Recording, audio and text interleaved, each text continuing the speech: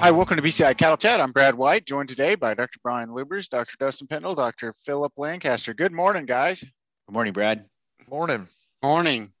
Happy to have you with us and happy to have you listening with us as well. And as always, we appreciate you joining in. And if you have comments or things you'd like us to talk about on the show, you can always send us an email at bci@ksu.edu. We enjoy having the opportunity to visit with you and talk about what's going on around the country. And we're going to do a little bit of that today as we talk about some of the parts of the country have been pretty dry. And so we're going to talk about what are some drought management strategies. Even though we're not quite to spring, it's time to start thinking about what we could potentially do to help our herd get through what's a tough time. We'll also talk a little about conflict resolution. And we wanted to follow up. Last week, we talked a little bit about navel ill or joint ill, where we may have some problems right after calving. And a couple things came up there that we had some questions on that I wanted to get you guys to follow up on. Before we get into those topics, it has been fun for the most part, watching the football playoffs and getting ready for the Super Bowl. And I've got to ask you, as you've worked through the bracket of different snacks that you've had, you're only keeping what's good each week, and you get to the Super Bowl and you get whatever is the best snack at your house. What's your best Super Bowl snack? Well, I'll start. I guess I like the dips. And so we trial ran a chicken enchilada dip this weekend that was pretty darn good. It'll probably show back up here coming up soon. Yeah, I kind of like, love Brian. I like chips and dip a lot of times. I like what we call 7-layer dip. It's pretty good. So I did a trial this weekend too, and I did ribeyes, Wagyu ribeyes. They were pretty good. Everybody seemed to like them. Cut them up in little strips and have everybody just kind of sample them. So I was, also going back to kind of part of my New Year's resolution, right? I said I was going to eat more beef, and so I'm getting both of them all at the same time. Hey, that's a good one, Dustin. And you could invite us over, right? I mean, we're close enough. If you're going to be having ribeyes for a snack, yeah, absolutely. So one of the things that we talked last week, guys, and Brian, you mentioned navel ill, and we talked about navel ill or joint ill as being conditions where when that calf is born, if it's in an unsanitary environment or sometimes just bad luck, they can get an infection. That infection can cause an abscess, or basically that infection can form around their belly, or it can form in the joints. One of the things that we did not talk about, and we had a question after the show, was how do you treat that? You said call the vet, but maybe give us some background. Sure. What's that going to look like? Yeah, I'll stick with my original answer. Yeah, you still, those are cases where you need to have a veterinarian involved, and it depends a little bit on what disease you have, like what the signs or what the outcome of that umbilical infection is. Sometimes you get an abscess right there at the skin where the umbilical cord attaches, and in those cases, it could be as simple as draining the abscess, or it might actually be that the veterinarian, if that infection starts to move, so the umbilical cord where your belly button is, there's actually a vein that goes up to the liver. And so if that infection starts to travel up there, the veterinarian might actually have to do a surgical procedure and basically remove the whole belly button and part of that infected vein. If it moves all the way up, sometimes you get abscesses around or close to the liver. Obviously that's those types of internal abscesses, that's a lot more involved. And so that's a complete surgical drainage. And if you end up with the joint ill, which is you get the bacteria through the umbilical cord and they get into the bloodstream and then they settle out in the joints, it's probably antimicrobial therapy and maybe flushing those joints. But as we talked last week, the outcome for those cases is not very good. So, but like I said, any and all of those presentations really require a veterinary involvement. So one of the things that you said, Brian, that the outcome is typically not very good. So we started to get into a little bit of prevention, and a lot of our prevention is centered around a nice place to calve. I mean, we can talk about, you talked about, well, maybe some disinfectant on that navel. Well, a lot of times with our beef calves, we may or may not be around them at that point. And if they're out in a clean pasture, that can certainly help. And Philip, you ask about the Sand Hills system and if that could help. And certainly Brian said that can help in some of these cases. But what we didn't have time to do is kind of define what did you mean by Sandhills calving system? So it's a calving system that stages cows based on kind of when they calve and keeping in a clean environment for the most recently born calves. And so a good, or I guess a description of it would be that you have to have multiple calving pastures, but all the animals start in the same pasture. And then after a couple of weeks, you've got some calves that have been born, and so those animals, those pairs, are going to stay in that pasture. But then you move the remaining pregnant cows to the next pasture, and so now that's a clean pasture for these newly born calves that are going to hit the ground in the next couple of weeks. And so then you just keep that same process. After a couple more weeks, you're going to move the pregnant cows and leave the pairs where they are. And so now you've got a clean environment every 2 weeks for those cows that are dropping new calves and help prevent some of those disease issues. Absolutely. And I think you can modify that system a little bit. Some people will talk about it as 2 weeks. Some people will say a week. I've had others say, you know what, we're going to move them once after a big bunch of the calves have been born, maybe 3 weeks into the season, because it becomes a challenge logistics wise to have enough pastures, to have enough water set up, to have enough feeding. But if you have scours, if you have challenges with those calves, that is using that Sandhills calving system is one of the best ways to break out of that. Brian, would you agree? And this may help some with our navel ill. Yeah. I think most of the original reasons for the Sandhill calving system were actually the scours, right? That's kind of what the disease it's targeted for. But, as Philip described, what you have is you have the youngest, most susceptible calves calving on a cleaner environment. So it'll help with some other diseases too. And, navel ill, like we talked about last week, that's one of those things. It's not something we see very often. And so I don't, the Sandhills calving, I wouldn't go to the Sandhills calving system just because you had 1 or 2 cases of navel ill, but it is something that if you have other health issues and you're looking to transition to some other management technique it should help with that as well. Yeah, one of the best things you could do with scours, and I would say to kind of wrap that topic up, you may, if you've got some issues with navel ill or with scours, good time to visit with your veterinarian and a good time to kind of plan out, because when you're in the thick of it, it becomes hard. So it makes sense to pre-plan that if possible, which leads directly to our next topic. And this is one, guys, that I've talked with several people, and depending on where you are in the country, this affects you to varied degrees, that we've had a really dry fall and winter, and folks are still feeding hay, thinking about spring coming on, saying, man, I don't know how that grass is going to do if we don't get some moisture. And I wanted to ask you guys, even though we're not to grazing season yet, if I'm concerned about drought and I want to kind of plan this forward, what are some of the things I should start thinking about at this point?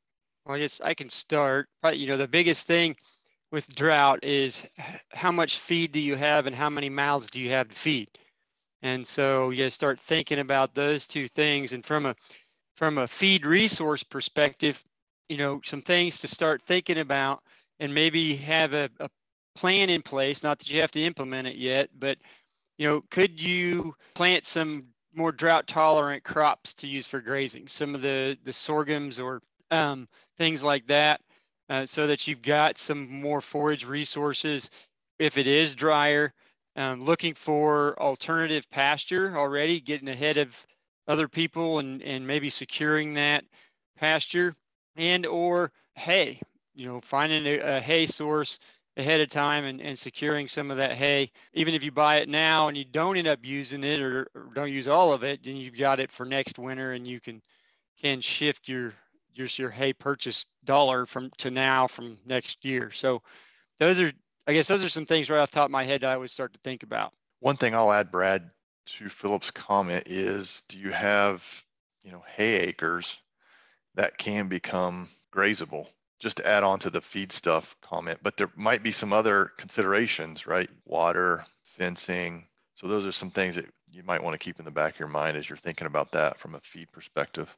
Yeah, that's a good point, Dustin. Depending on where you are, some pastures may be watered out of a stock pond, and that stock pond might go dry, and so now that pasture becomes non-usable, or it requires a whole lot of work to be able to water animals out there. So plan which pastures get grazed first as you're going into the grazing season.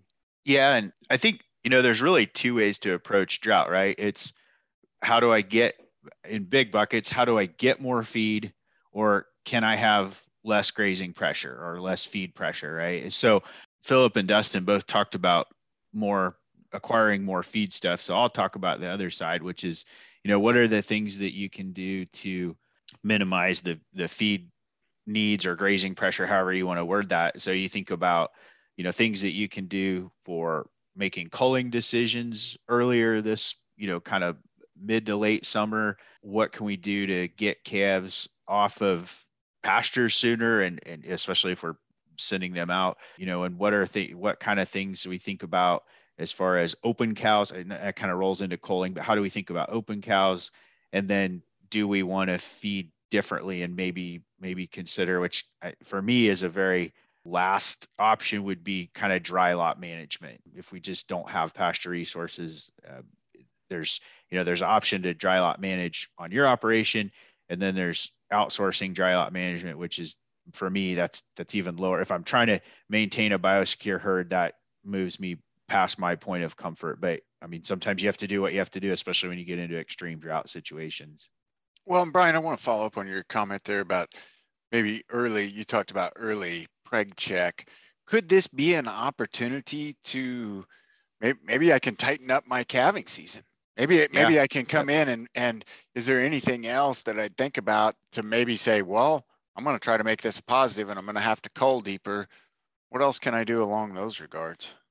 Yeah, no, I think those two things go in tandem, right? Is that once you get into that, we've reached the point where we understand the drought is extreme enough. We are going to have to cull maybe a little deeper than we would in a normal year.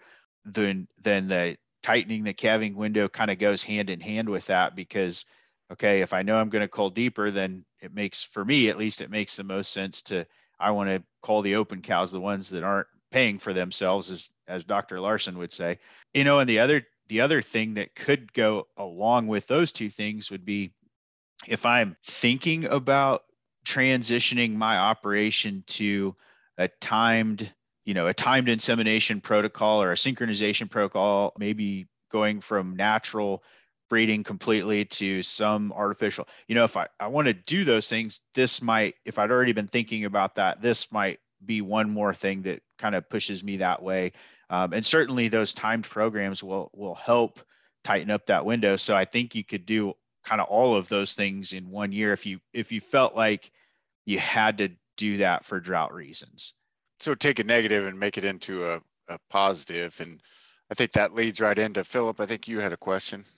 Yeah, I was going to ask Dustin, we're talking about culling, reducing the herd. What are some of the long-term financial implications of that we need to think about? We're kind of trying to just get ourselves through the immediate short term, but some of these decisions are going to have long-term implications. So yeah, there's just thinking about the economics for a second, right? In the short run, probably you might have some higher hay prices just because everybody's going to be higher demand for hay, maybe a shortage as well. Cull cow prices, if everybody is selling off their cows, prices of cows could come down. So that's another short run implication.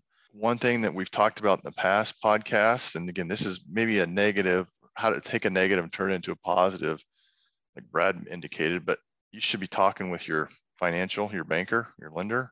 Again, you're thinking short run, but again, this might be putting in strategies in place on some of these longer run issues, such as culling as an example. Another thing, thinking about this, everybody's talked about so far, but it's a negative, how to turn that into positive, and that's your record keeping, right? You guys have talked about culling, we've talked about certain pastures or this or that. Hopefully you've got records such that you can make some objective decisions. But if you haven't done a good job keeping records, maybe this is an opportunity to start keeping records and figure out which records should we be keeping. Now, coming back to your question, Philip, about you say long run and culling decisions, I guess. Mm-hmm. Well, hopefully, maybe you've got the records and you've kind of prioritized which of these cows you should be culling. But I mean, it's definitely going to have a long run implication, because when you start to try to maybe retain heifers or maybe go out and buy heifers in the future, others might be doing the same thing. Prices could be a lot higher. So any specific recommendations from a financial standpoint? And I don't know that I have any, but there's definitely probably a lot of people are just thinking short run.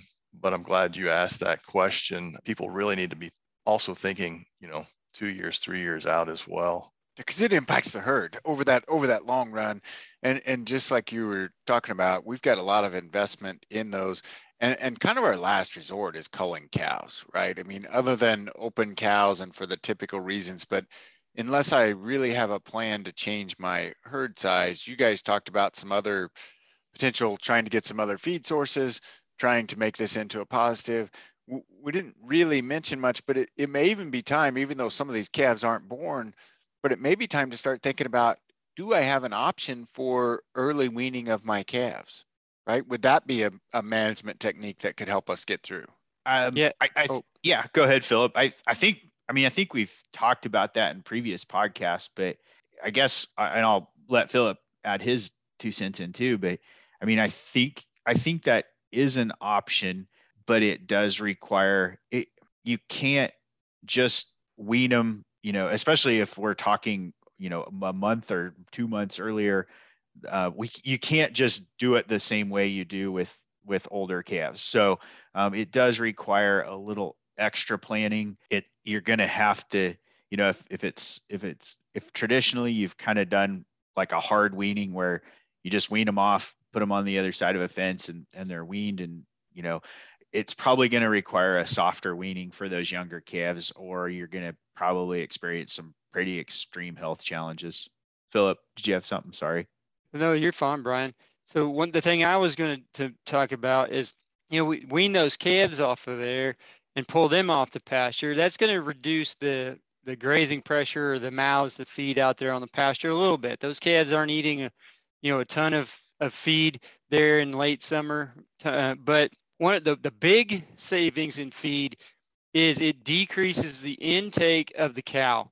Lactating cow will consume 20, 30% more feed each day. And so if I pull the calf off and dry her up, then her intake drops off a lot. And so that will save me a lot of feed. And then from the other aspect too, now I've got a dry cow that's in mid gestation, or even maybe still in early gestation, and her nutrient requirements are really low. So now I can buy and use some pretty poor quality forage to fill her belly, and she'll still get by all right.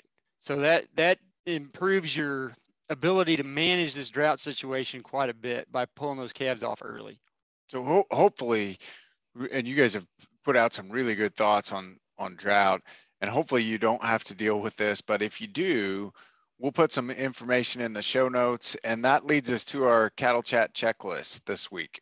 Our BCI Cattle Chat checklist this week are tools and techniques to manage and plan for drought on your operation. Number 7, procure feedstuffs for dry lot management of cows. Number 6, schedule early pregnancy check and culling. Number 5, identify additional grazing lands, such as CRP. Number 4, plan for early weaning of calves. Number 3, consider both the short and long run economic implications. Number 2, plant alternative drought-resistant grazing crops. And number 1, determine the optimum order of culling from your herd. And that's our BCI Cattle Chat checklist for this week. Last topic I wanted to touch on, Dustin, was relative to conflict resolution. We know sometimes on the family operation, conflicts can arise. What are some of the techniques that we can use to kind of manage those amicably? Well, I mean, conflict is probably always going to arise, right? And nobody likes dealing with conflict. That's just human nature. But we know it's going to arise. We know we're going to have to deal with it. And so what are some ways one might be able to do that? I'd hopefully, at least the way I approach it here in my job here at K-State, try to collaborate, try to find a situation that's a win-win for everybody. Maybe it's not best for me, maybe it's not best for somebody else, but see if if you can collaborate together and try to find some kind of win-win situation. Sometimes you got to accommodate others as well. Maybe it's not exactly what like I said, you're wanting, but if you let somebody else, their maybe desired goals or outcomes, that could be another way to maybe reduce some conflict or resolve the conflict. Yeah, so compromise part of it, and I think the other part that's sometimes seems like it shouldn't be challenging, especially when you've got family, but certainly can be, is communication. That open communication, because you're saying get the person what they want or give them but you have to know what they're thinking. Don't you guys think that's part of the process? That's what I was going to say is the places where I've seen a lot of conflict on family operations has been because nobody knew what the expectations were. And usually that's the generational conflict between the older generation that kind of owns, manages, and then maybe the next generation is moving into that role, but there aren't clear expectations for exactly what needs to be done and how that process will go. And then everybody's, there's frustration and some conflict because as a younger person, I felt like I should have been in or have already moved into this role. And there's still this kind of developing, not sure. So I think having very clear expectations, especially on family operations, I mean, even on operations that aren't family, everybody needs to know what's expected of them in their job. But on family operations where there's a transition to an ownership, that is the number one thing I've seen become a problem. Well, and I'll follow up on what you're saying there, Brian, because sometimes it's that, well, of course they know this, or of course they know I want this, but it's not a given unless you have said it and made it clear. They just may not know. And there's the of course they know, and then there's the from the other side, they should know, right? Yeah. So everybody thinks everybody knows, but nobody does, and that's where you end up with really bad conflicts. Yeah, and that frequent communication can certainly help, but you've got to be able to get to what are some of the big issues as well. So I think that's one of the topics that as you work through it, maybe even setting some of those meetings, because sometimes we just let the day run itself and based on our chores and what we're trying to do. But go ahead and consider setting a meeting and talking about some of those issues, and try to, instead of working on the resolution side, try to work on conflict avoidance if possible. So hopefully you've had some good discussion here today as we've talked through some of these topics. And as always, we're happy to have questions, comments, or anything you'd like us to talk about. You can send us an email at bci@ksu.edu.